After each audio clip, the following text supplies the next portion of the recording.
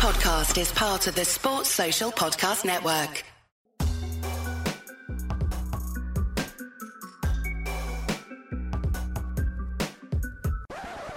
Hello and welcome to another episode of Courtside Fracas. Today I'm joined by Greg. How are you, Greg? I'm doing well, man. And I'm joined by Nick. How are you, Nick? I'm good, man. We just beat the beat down in the New York Knicks, you know. Okay, give it a rest. Just so you know, disclaimer, we're not going to be talking about that game this episode. I'm not talking about it, I can't be asked.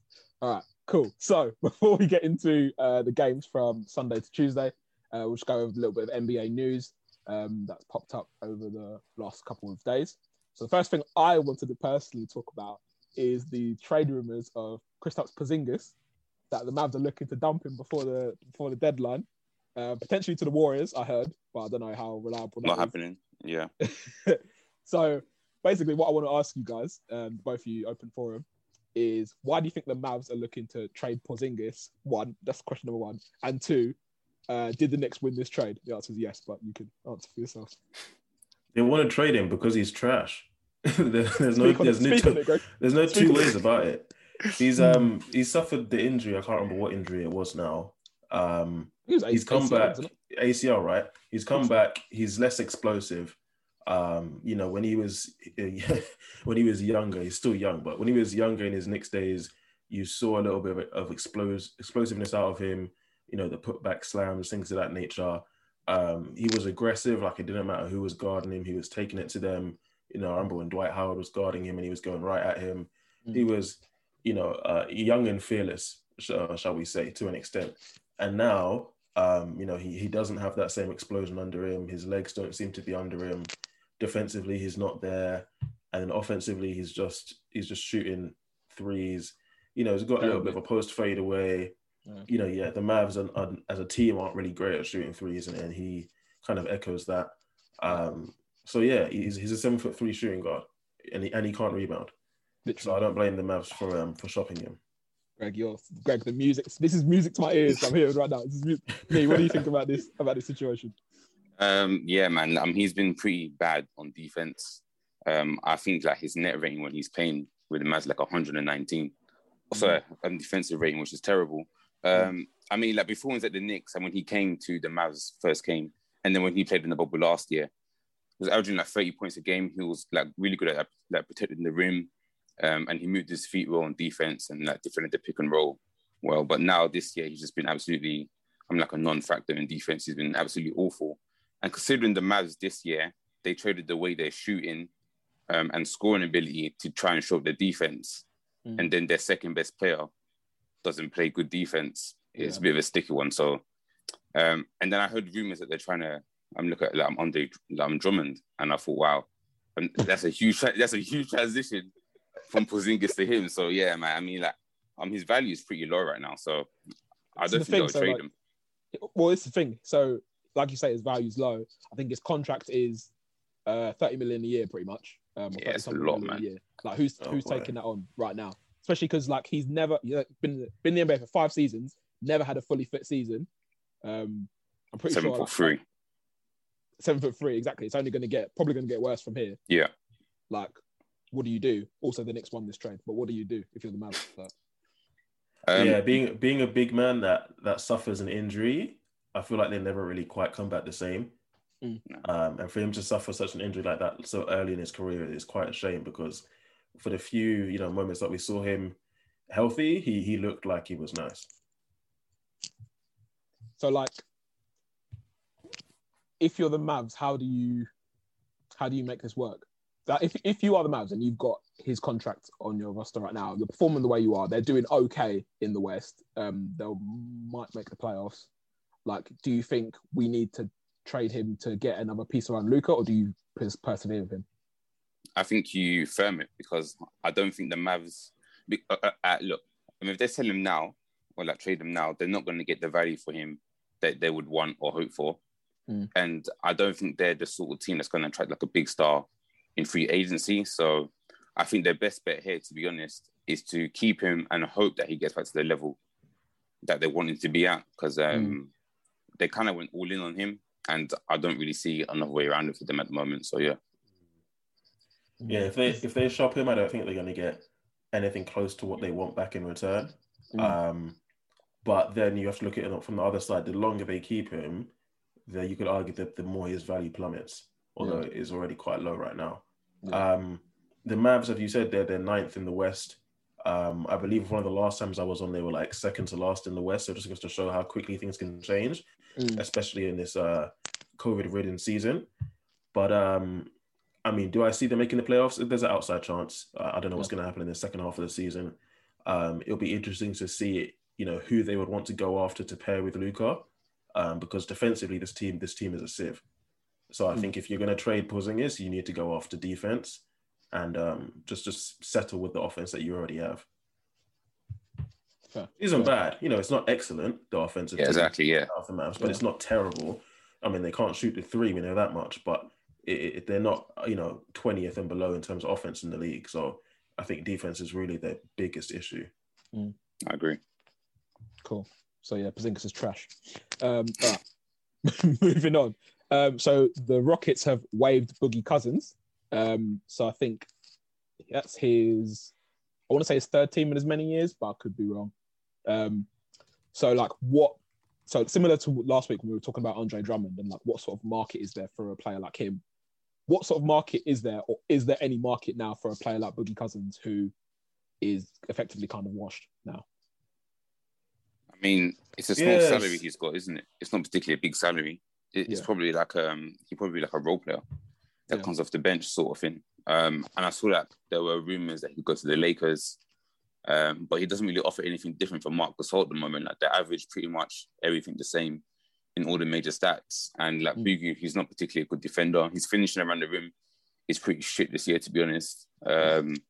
So yeah, I mean, like he's probably like a luxury for a team that can afford to take him on, or like someone that's desperate to make like a move to see if they can try and like maximize his potential, like basically whatever he has left. But it's a shame for him, to be honest.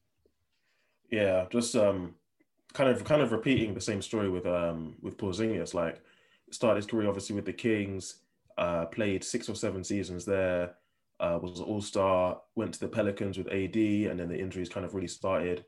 Was at Golden State, now moved to the Rockets. He's coming off the bench the majority of the time. He did have like a random 30-point game a few weeks ago, just out of the blue. But aside from that random outburst, he's not been great this season. Again, he's like 6'11", just really there just to shoot threes and, for vibes. Has never been a good defender. He's a big body, but not necessarily a great defender and rim protector. For waiving him, it's quite clear that they're going in the direction of Christian Wood now, as kind of their centerpiece. I don't know what team it kind of needs Boogie Cousins. I hope he gets picked up by a team, but I wouldn't be surprised if he isn't picked up by a team for a while.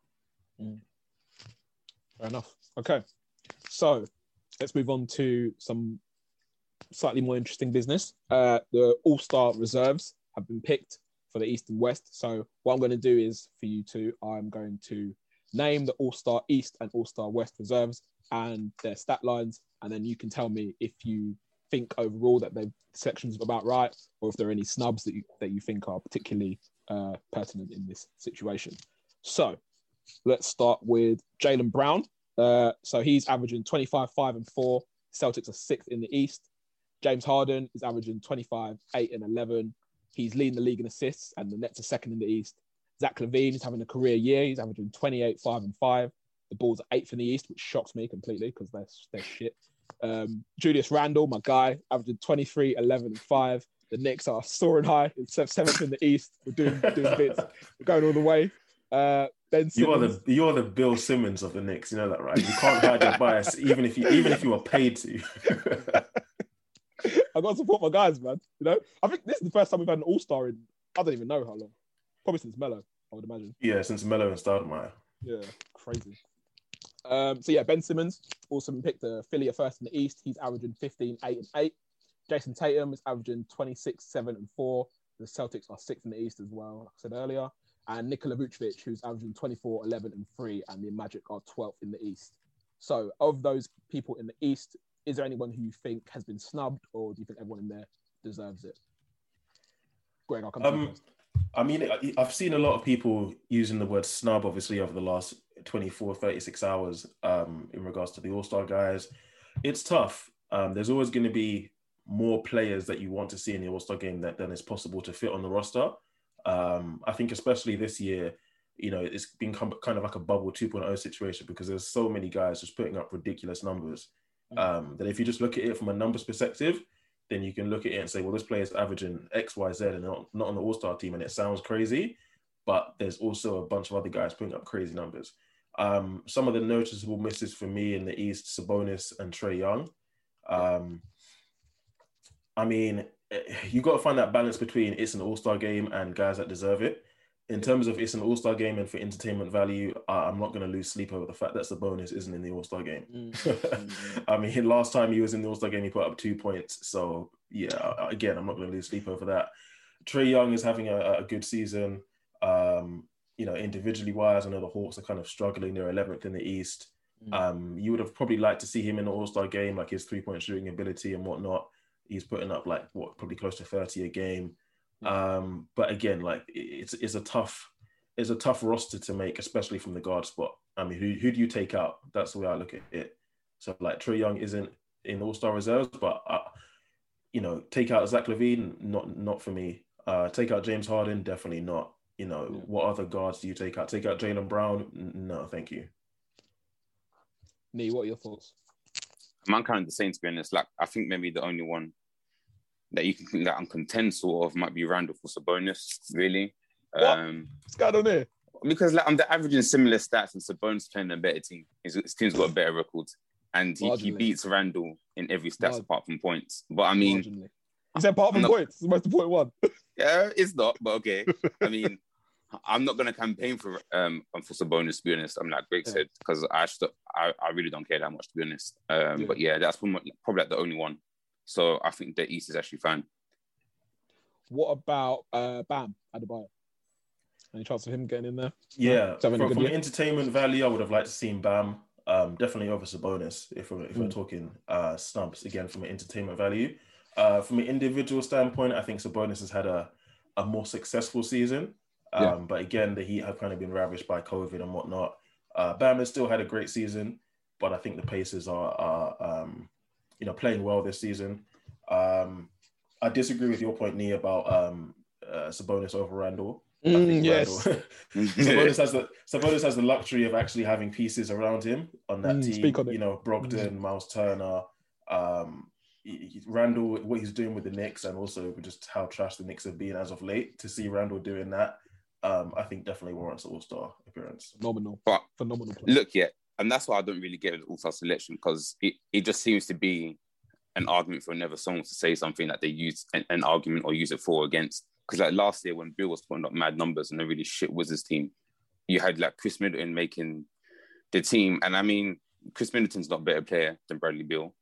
Right, but he still made the All-Star team because obviously the Bucks were the best team in the NBA, on record-wise. So, I mean, that's what I'm saying. It's just one of those ones where... It's because the All-Star game is so... whoever makes the team is so loosely defined. It's not it's not necessarily the best players. It's a mix between the best and the most popular, and also the narrative that fits within their team. Who else do they have on their team, and so on and so forth. So, Jameer Nelson and Mo Williams made All-Star teams in their career, but we know it's because of Dwight Howard and LeBron James. So, it is what it is, and it's never going to change. How much stock do you guys put in the how good your record is compared to what the player's putting up? How much of an impact should that have in if you pick it depends on which player. So, as Nye mentioned, Bradley Beal last season was putting up 30 a game, but the Wizards didn't really have that great of a record. Whereas who could I use? Bam, for example, isn't playing, I don't think, as good as Beal was last season, but the Heat are playing as a team better than the Wizards were last season. But yeah, I wouldn't look at Bam and say he's an all-star snub, quote unquote. So yeah, it's a little bit unfair, but that's life, I guess. That's just the way it goes, yeah. Exactly. Okay, so moving on to the West. I'm just happy that LaVine is on the team because he's been same 100%. Yeah, he's been balling out. He's been balling out this year. I'm annoyed I didn't get him in my fantasy team. I'm not gonna lie. Yeah, man, I got him. Sorry, man. Yeah, you suck. So moving on to the West. So for the West, got Anthony Davis, who is injured, but still got picked. He's putting up 22, 8, and 3, and the Lakers are third in the West. And then you've got Paul George, who's averaging 24, 6, and 5. The Clippers are second in the West, and Paul George is shooting 50% from the field and 48% from three. So he's having a really good season shooting-wise. Yeah. We've got Rudy Gobert, We've got Rudy Gobert, who's putting up 14 and 13. Obviously, the Jazz are first in the West, so you're going to have some players from that team. He's leading the league in double-doubles. You've got Damian Lillard, who's averaging 29, 4, and 8. A lot of people are arguing that he should be starting. That's something I suppose we can talk about in a second. The Trailblazers are 6th in the West, and there's no Nurkic, no CJ, or no Zach Collins, so he's doing pretty well in that regard. Then we've got Donovan Mitchell, averaging 24, 4, and 5 with Utah, who are first in the West. Chris Paul, averaging 16, 4, and 8 with the Suns, who are 4th in the West. And Zion Williamson, who's averaging 25, 7, and 3, shooting 65% from the field and 35% from three. Who's first selection. But the Pelicans are 7th. Pelicans are 11th in the West. So, any thoughts on those selections? Nee, I'll start with you. I think the biggest one that people keep like complaining about is Booker. Yeah. They keep saying that he's the most disrespected player in the league, which is what they always say. I mean, for goodness sake, bro, it's an all-star selection. It's not really that deep. I don't think he's that disrespected, and I think a lot of people it is that deep when you're missing out on that paper. True. True. I mean, I think he's getting enough money anyway, man. I mean, what is it like? What, like $500,000 or whatever? That's nothing to him, man. What do you mean that's nothing to him? I want him? your paycheck. $500,000 is $500,000. I don't care who it is. But I mean, well, look, if you look at the Suns, I think a lot of people would argue that Chris Paul's probably been the most influential, like best player this year. Yeah. And obviously, he's older. He's a vet. He's been in the league for a while. So maybe that's like part of the narrative as well. And he did a really good job with OKC last year as well. Can I ask you a question quickly? Sorry. Yeah. Oh no, sorry, really quickly. If Chris Paul wasn't Chris Paul, let's say he's a random geezer. Let's say it's Lonzo Ball, yeah. Averaging 16, 4, and 8 for a team that's 4th in the West. Is he getting all something? No. So this is the gender slightly. No? It is a gender based, but that's the all-star game, isn't it? It's based on the gender. It depends who it is, and it depends on their team. Okay. Like you go. I know you said if Chris Paul's not Chris Paul, but you got to put it into context because was averaging 16, 8, and 4 this season. He's averaging 16, 8, and 4, and he's on his 16th year in the league. Yeah. So like I know we talk about LeBron and his longevity, and for obvious reasons, is in year 18 and he's putting up whatever he's putting up. But Chris Paul this season has been like just he can play this way until he's 40 years old. Like his game doesn't rely on athleticism. He's got higher basketball IQ. Passing is just, one of the best ever. Looks after the ball well. We talk about like Kyrie Irving and like Jamal Crawford and those type of guys when it comes to their handles. But from a fundamental standpoint, like handles is always about just taking care of the basketball. And, his lack of turnovers and his passing and his assists is just, again, he can play like this until he's 40 years old. So just like what he's been doing this season, I think has been great, and rightfully so that he's an all-star reserve. Okay. I didn't mean for that to turn into like a CP3 love fest. I just have to get off my chest. I didn't like that. I'm not gonna lie. I didn't mean that backfired on me still. I'm not gonna lie. All right. So yeah, Nee. So to continue, is there anyone else who and then there's Zion. He's been really good this year. But I think that one's maybe a little bit forced. I think B.I. has been the best player for the Pelicans this year, and he's mainly the player they go to in the fourth when they need a bucket or they're trying to close out a game. Obi, just write down this timestamp. This is the section I'm clipping and sending to Jeff. Jeff, I know you're listening. I mean, like, Zion's been good this year, but I think B.I. has been the best player for the Pelicans. So if anyone was deserving of it, I would have given it to him, but I'm not going to contend it again. I mean, like, I'm pretty happy to see Zion in the All-Star game. Yeah. I think they would have got him in there. They tried to get him in there last year, I swear. Like, people were rallying for him to be in it last year. Yeah, man, they were taking the piss, man. Yeah, because people just want, because he's an exciting player, people just want to see him in the game. Yeah. He's got bounce in it, yeah. Yeah. Yeah, I mean, definitely you want to see Zion in the All-Star game. In terms of, snubs or guys that missed it from the West, I think, a lot of people are talking about Booker. To to me, Booker hasn't really been. He's been good this season. Don't get me wrong. He hasn't been great level, and he hasn't been like had like a marked improvement like guys like Tatum and Brown that we've seen this season. He's been a little bit inconsistent. The first kind of half of the season that we're in, he was probably playing like below average level. He stepped up in the second half of the season. But I can't really look at him and again lose sleep over the fact that he's not an all-star reserve, because again, who do you take out from the guard spot? Chris Paul, I talked about him previously. PG has been playing exceptional. Lillard has been, balling with 2 or 3 guys in his roster injured. Donovan Mitchell is the starting shooting guard on a team that's number 1 in the West and in the NBA. So who do you take out for Booker? Conley is another guy that was hoping to make the All-Star team this season. Yeah. Unfortunately, didn't. Yeah, unfortunately didn't. But it is what it is. Kind of the same point there. Who do you take out? And then lastly, who I think is someone that was snubbed and isn't being talked about as much is DeMar DeRozan, because the Spurs are 5th in the West. He's been playing very good this season. Defense has been a little bit shaky at times, but it's all around has been great. And like I said, like 5th in the West, he is someone that I thought would have an outside chance of making the All-Star roster this year. But of course, like the Spurs aren't really one of the most watched teams in the league. I mean, it comes down to being a popularity contest. So I'm not surprised to not see him on the All-Star roster, but it would have been nice for him to be there. Who would you have taken out for him? Again, I don't know. So another thing quickly I want to get onto is so Luka Doncic was picked in the starting 5 for the All-Star West team, and he said that Dame Lillard should have been picked over him. So I want to know okay. So I want to know what's you guys' thoughts on that. Okay, cool. He seems to be. He's on a side note. He seems to be quite honest and open about these kind of things, because when people were talking about his name for MVP, he was like, "No, I'm not in the conversation." So it's actually refreshing to see a player give credit where it's due to other guys around the league, so openly as well. Maybe he just wants to relieve some pressure off himself. Maybe he's feeling it a little bit. But just quickly, actually, sorry, I just wanted to mention this, just as a little side note. So after this, the West reserves was announced, Ja Morant tweeted, just damn. So, like, I want to know, do you guys think that this is related to All-Star and he thinks he should be an All-Star? Or do you think 100%. No, it's related. He's averaging 20 and 8, which is decent, but he's shooting like, I don't know, 20% from 3 or something like that. So, like, and I think the Grizzlies are... Where are the Grizzlies? They're 10th in the West.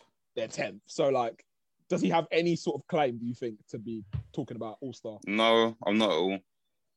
And that's why I thought the tweet was kind of funny, because, like, bro, I mean, like, I'm not sure what you expect. Your record's not that great.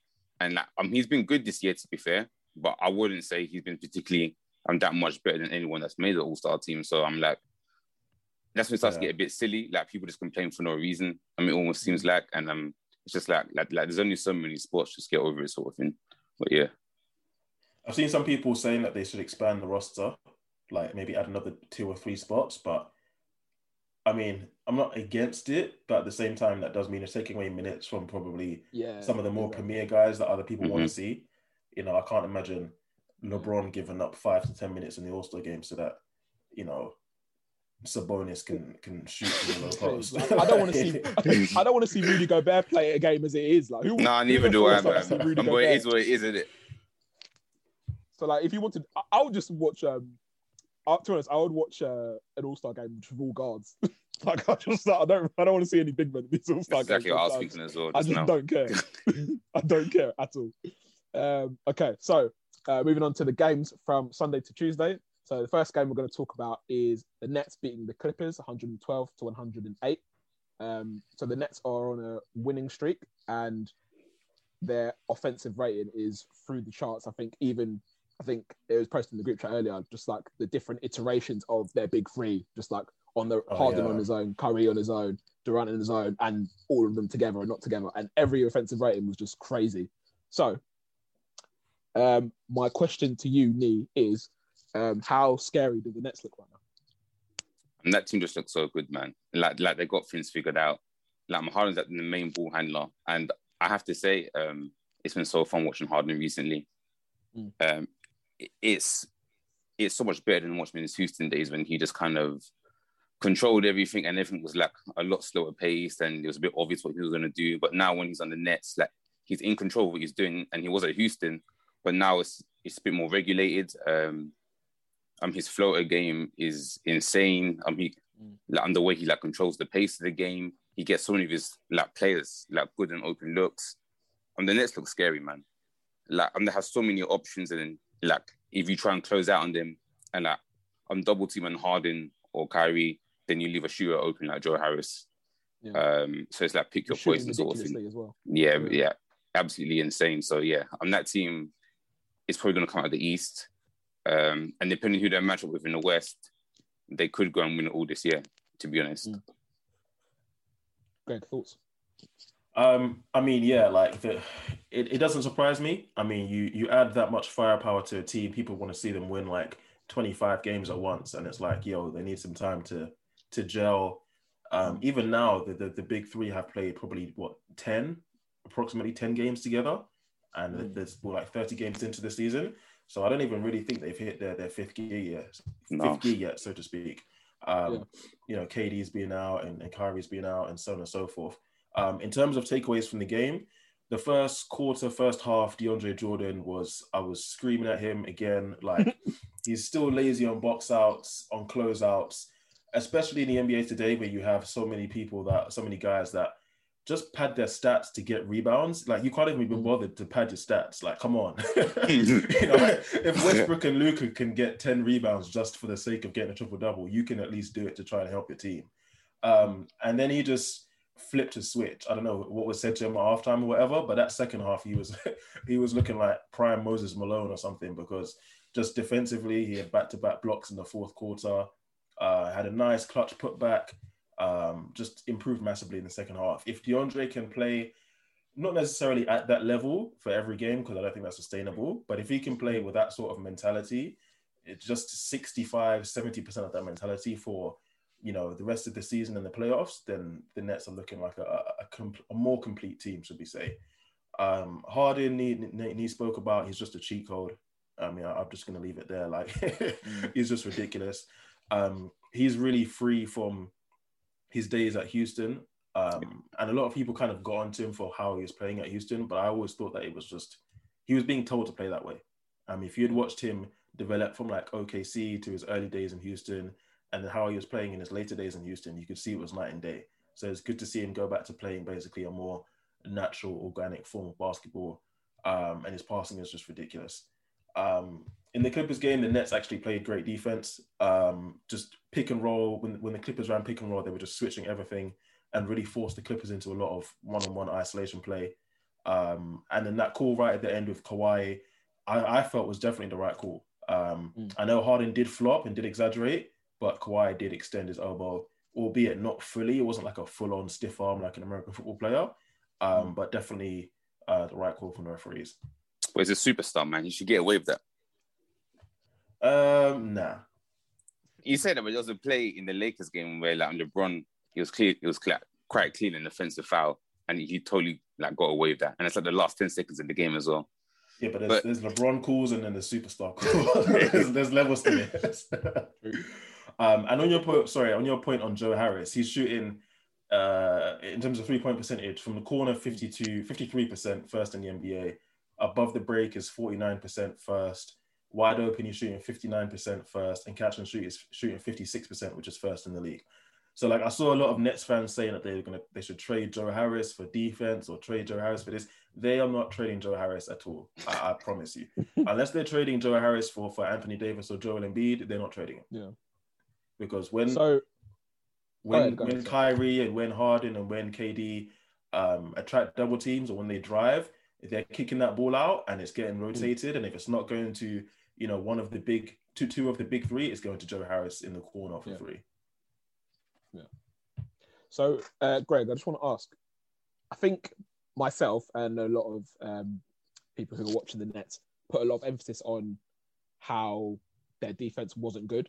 So now that they've gone and won, I don't know, I think it's 5 games in a row, maybe 6 games in a row. Yes. Is that lack of defense still a factor, or is that something they should still be looking to improve, or are they okay? Well, they're on a 7-game winning streak. 7. So even better than what you said. I think one of the biggest changes from what you've seen now over the last 6 or 7 games compared to earlier in the season and when Harden first arrived is the defense from Bruce Brown. He's really been playing well. The other night he had 29 points, a career high versus the Kings. So that's on the offensive side of things. But just defensively, he's been playing really good. And then, as I mentioned, DeAndre in this game stepped up versus the Clippers. I still think they need to improve their defense. There's no doubt about that. But, this is some all-time offense that we're watching. 3 guys average 25 or more. Defense is important and defense does win championships. But if there was a team that, could get away with having a poor defense because of their offense, it would be this team. This one. But I still do think they need to make some changes defensively. They got Shumpert now. He played his first game last night.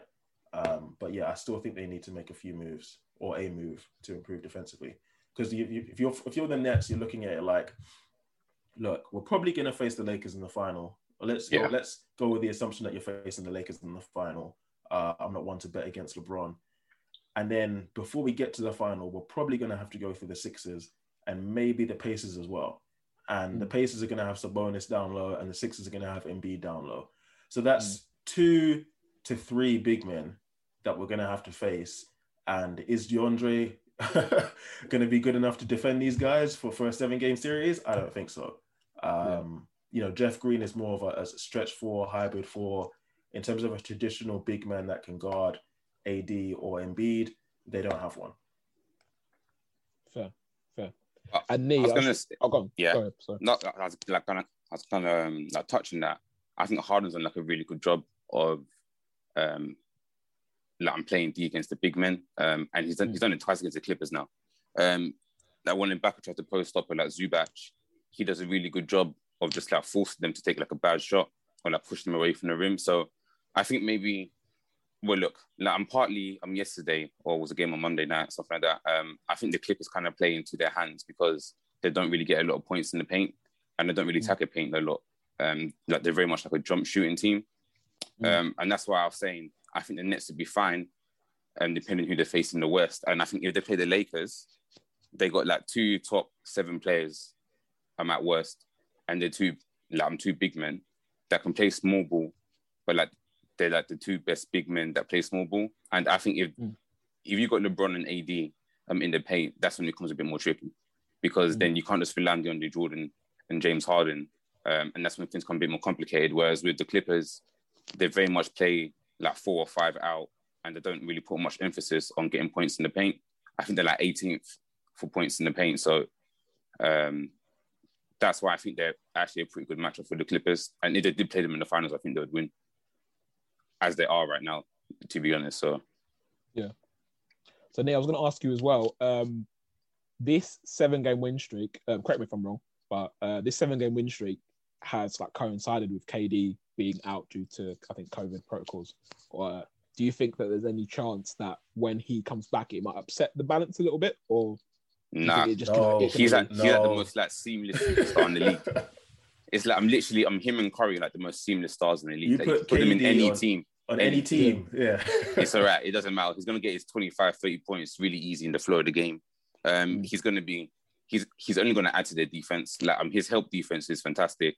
And he hasn't really looked like he's lost that much of a step, to be honest, which is kind of scary. So, no, it just adds more firepower to Nets, to be honest. Okay. So with the Clippers, Greg, I'll ask you this. With the Clippers, from watching that game, do you think, if they were to meet the Nets in a finals matchup, what do you think they need to add to that team to? They need to add prayer to their list of things to do.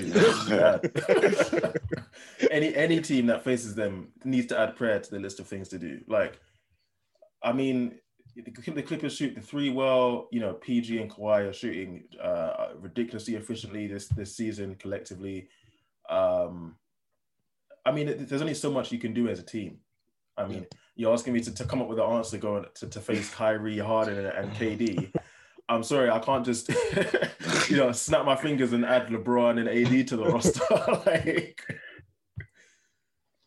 Fair enough. So moving on from there, and I wish we had a Lakers fan on to talk about their recent woes. So their game in particular that we were going to talk about is the Wizards beating the Lakers in overtime, 127 to 124. The Wizards are now on a 5-game winning streak. Greg, I'll come to you first. So what's changed with this Wizards setup? Because obviously... Well. Look what happens when Westbrook stops shooting 3-pointers. No, but in all seriousness, I mean, yes, Westbrook has limited his 3-point shots. He's been taking more shots inside. That's what his strength is. And it's coincided with the Wizards, it's helped, the Wizards win, what is it, 4 games now? 5 games now? I think it's 5 in a row. It was 5 games in a row, but they lost last night. They lost last night, yeah. Okay, so 5 games in a row, but they lost last night.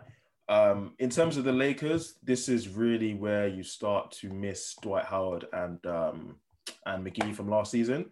Of course, they weren't necessarily in their primes, but having 2 7-footers that have long arms, some of the time have defensive intelligence and can jump. You saw the Wizards just attack the basket relentlessly. Westbrook was getting to the hole, Beal was getting to the hole. Their interior defense was just lacking. Obviously, AD is still out.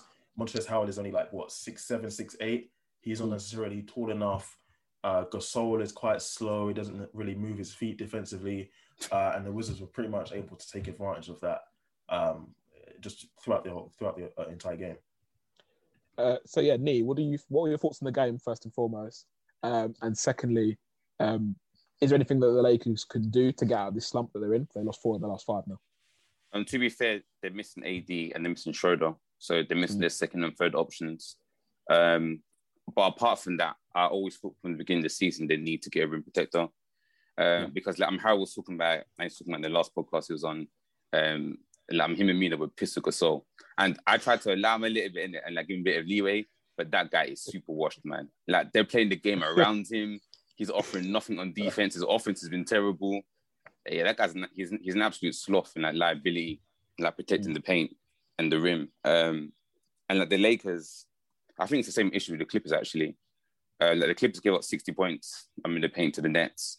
In that game, and the Lakers gave up 66 to the Wizards, which is a ridiculous amount. And they've gone from I think they were 6th last year in the amount of point paints given up, and the 27th this year, something stupid like that. So you can see that they need another big man.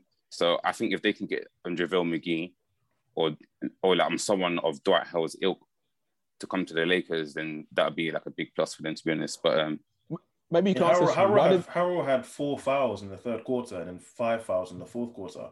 So he's trying to play defense, but he's just too undersized. Yeah, exactly. To protect it's the too basket. difficult. Yeah. And then what was my other point I was going to make? Offensively for the Lakers, their offense hasn't been great this season. Nah, it's dead. Especially with AD and Schroeder out, you could see in the first quarter, in the first half, the Lakers just trying to get out in transition. So anytime there was a rebound, LeBron's just pushing the floor and the rest of those guys are running. But what really killed the Lakers in this game as well was turnovers, especially from LeBron. I felt again, he's LeBron. It's kind of hard to pick against him sometimes, but he turned the ball over 8 times in this game. The Wizards actually played great defense, double teaming him at the top, just getting the ball out of his hands. And he did also just make a couple of bad passes. And then another thing from LeBron, which I found quite odd, is that he wasn't really attacking the basket. He was tired, happy to man. settle for the fadeaways over the right shoulder, over the left shoulder. Took his first free throws in the fourth quarter, which I don't think I've ever seen a game where LeBron only gets free throws in the fourth quarter. But as you mentioned, he's tired, and he's in his 18th season. He's playing 38, 39 minutes a night. This is probably the 3rd or 4th or 5th game the Lakers have gone to overtime in. Yeah, so it's to be expected. How much do you think this might affect the team come playoff time if LeBron is consistently playing 38, 39 minutes a game? I think it gets to the point where I don't know how much longer AD is going to be out for, but I think it gets to the point where the Lakers. Jeez. Yeah, I think it gets to the point where I don't think LeBron is going to win MVP this season. It looked like he was going to, but if he has to have the choice between going beast mode in the regular season and getting an MVP, or coasting and pacing himself and letting the Lakers slide to maybe a 4th seed or 3rd seed and not getting the MVP, but being more fresh for playoff time, especially with that shortened off season that they had, I think the wise choice would be just to let that MVP go. Yeah, it's gonna be interesting to see how they look over the next 3 or 4 weeks. Yeah. Last point, Nee. Should we expect the Wizards to be in playoff contention now? I mean, like, the crazy thing is, and I couldn't believe it, they won 5 games in a row after being the worst team in the league, and they're in 9th now. There's something like that. Yeah, they're 13th now because they lost last night. Oh shit. Oh, okay, cool. This is the thing about this season is like, you can't. You know, by the time you listen to this pod in 2 weeks' time, they'll probably be 5th in the East or something. It's just ridiculous. Yeah. Literally. I mean, you laugh, but the Raptors are 5th in the East now. I'm exaggerating for effect. I know, you never know. They were terrible like 2 weeks ago. Yeah, you never know what's going to happen. So, you know, there's 2 games separating 6th from 11th in the East right now. But like, so yeah, my question being, now that they're clearly not as terrible as we thought they were, should we expect them to at least be challenging for a playoff spot? Because you've got Westbrook, who is not, although he's not the player he was, he's still a really good player. And obviously you've got Bradley Beal, who's having like a career season. And to be honest, on that roster, when it first came together, beginning the season, I think I personally had them as like a top 5 seed at least. So if you got Westbrook, you got Beal, they're going to win you the games in the regular season easy. I think they've had trouble with COVID. So Ross had COVID. He's had injuries, and I think they've made some changes to their starting lineup. So you got Danny Avdija coming off the bench now. You got Rui, who looks a bit more comfortable in his role now as well. And like, they've opened up the paint a bit more for Westbrook, so he's not having to take these stupid jumpers, and he's getting a lot more looks at the rim. So I think they've kind of figured it out, and I think at worst they'll get like a play-in spot. But I think they should make the playoffs, to be honest. Fair enough. Not at the expense of the Knicks, hopefully. So moving on to the last game that we're going to talk about today, the Mavs beat the Celtics last night, 110-107. So Greg, I'll come to you first. What are your thoughts on the game? You gave me a little preamble before we started the pod, so I know this is going to be funny to talk about. So what were your thoughts on the game? I mean, I watched the first 3 quarters of the game. I've seen Luka's game winner. To me, I didn't find the game all that interesting. I don't have a whole heap of takeaways. I think Luka has really picked it up with the Mavs for the second half of this first half of the season.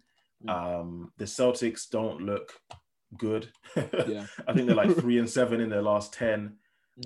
Tatum and Brown are doing all that they can, but I think that defense of the Celtics really needs some work. Kemba, I'm pretty sure, is being paid to just miss shots at this point. Not in this game, but I think the game before he was like 1 for 12 from 3 or something. Yeah, he's really inconsistent. Yeah, versus the Pelicans on Sunday, I think it was.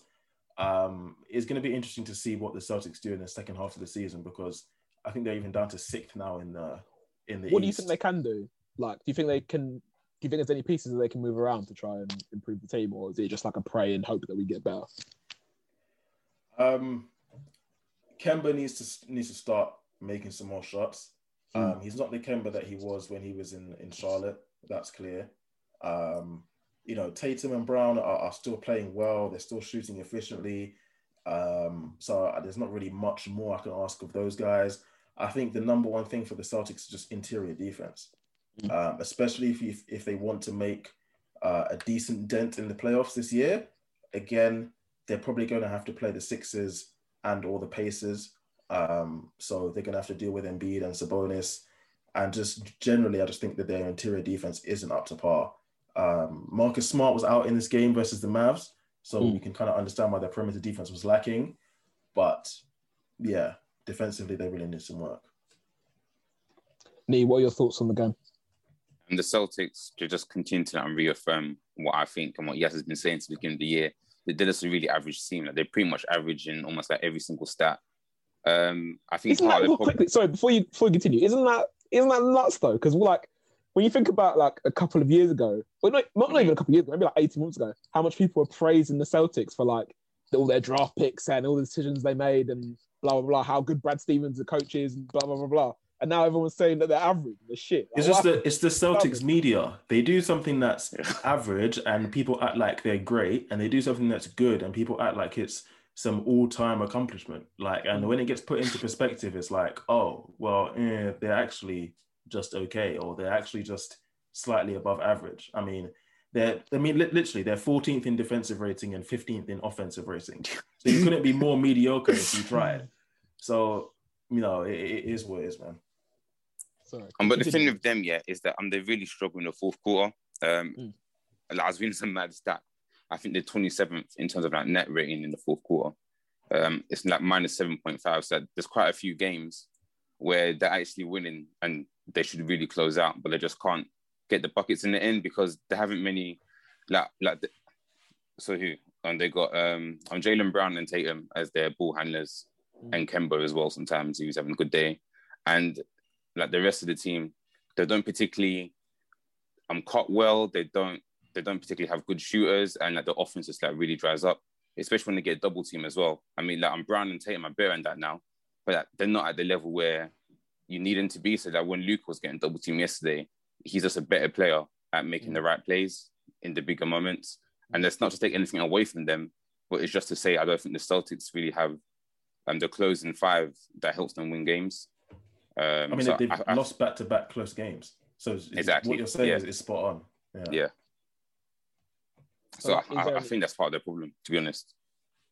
Is there anything that they can do in that regard in terms of like is there anyone in particular you think maybe they could trade for to get like someone who's more experienced at closing games and those sorts of? I would want to see it happen just to see Yaz's reaction. Just to see Yaz's reaction. So moving on to the Mavs. Like you said, Greg, Luka has kind of picked it up a little bit and is helping this team to be okay. Like they're not pulling up any trees in particular. Do you expect this Mavs team to do anything? Do you expect, if let's say in the scenario that KP gets fit and he plays till the end of the season, it's not going to happen, but let's say he does. Do you expect this Mavs team to, make any waves? It's kind of interesting. We've gone full circle back to the start. We're talking about the Mavs again. Yeah, they're ninth in the West. A few weeks ago they were near the bottom. I think it's going to be interesting to see what they do in the second half of the season because I can't see any of the other teams letting up. So although they have made some improvements, I mean, I don't think they're a better team than the Warriors or the Nuggets or the Blazers because they're only going to get stronger when their injured players return. Yeah. I think they can compete for one of those lower spots. Yeah. And by compete, I mean probably finish just outside, probably in the 9th or 10th spot.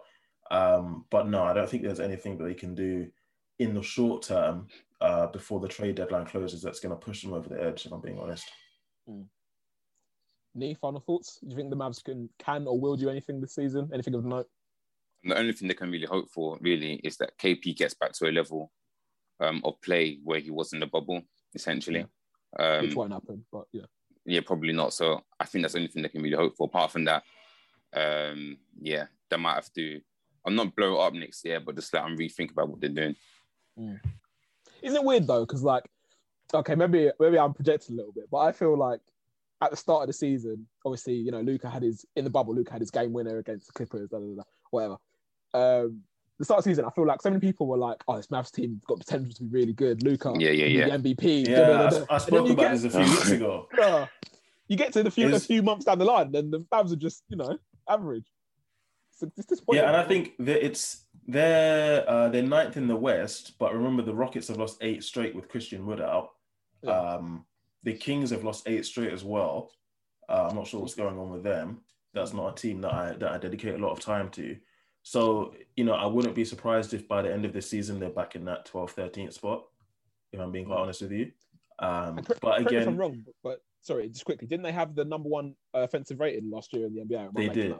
They did, but they traded that for defense this year. Yeah. Yeah. Which hasn't worked out. Their defense is not defensing. No. I mean, with the way this season is going, touch wood, Jokic and Curry could come down with COVID and be out for 2 weeks, and the Mavs could be a top 6 team. But I don't think that's going to happen. We'll see what happens at All-Star Weekend if Harden goes out to the strip clubs and gives COVID to everybody. But I don't think that's going to happen. And for the Mavs, I think it's going to be maybe this year and next year just wallowing in mediocrity. Yeah. And then we'll see what happens from there. Okay, cool. So unless there's any final thoughts from the two of you, I'll bring this episode to a close. Thank you, Greg. Thank you, Nee, for coming on. No worries, man. It's been good, man. Especially I'm catching up with you. I'm with the game last night that we didn't discuss, but it's all right. It's fine. Sure. Don't worry about that, man. I'm the Warriors beating the Knicks, but it's all right. Don't worry about it. Man. No one wants to talk. I've been told, just for everyone listening, I've been told specifically not to talk about the Knicks, yeah? So you can't pick and choose when you want me to talk about when my team's doing shit or not, yeah? No. So either we talk about them all the time or we don't talk about them at all. All right. So for anyone listening, please follow us on Instagram and Twitter at Courtside Fracas. Mention at us, comment on the podcast. Let us know any NBA-related opinions, anything you want to talk to us about. There's always someone in the account who is willing to have a discussion with you, no matter how ridiculous your shout may be. Thanks for listening to the episode, and we'll see you next time.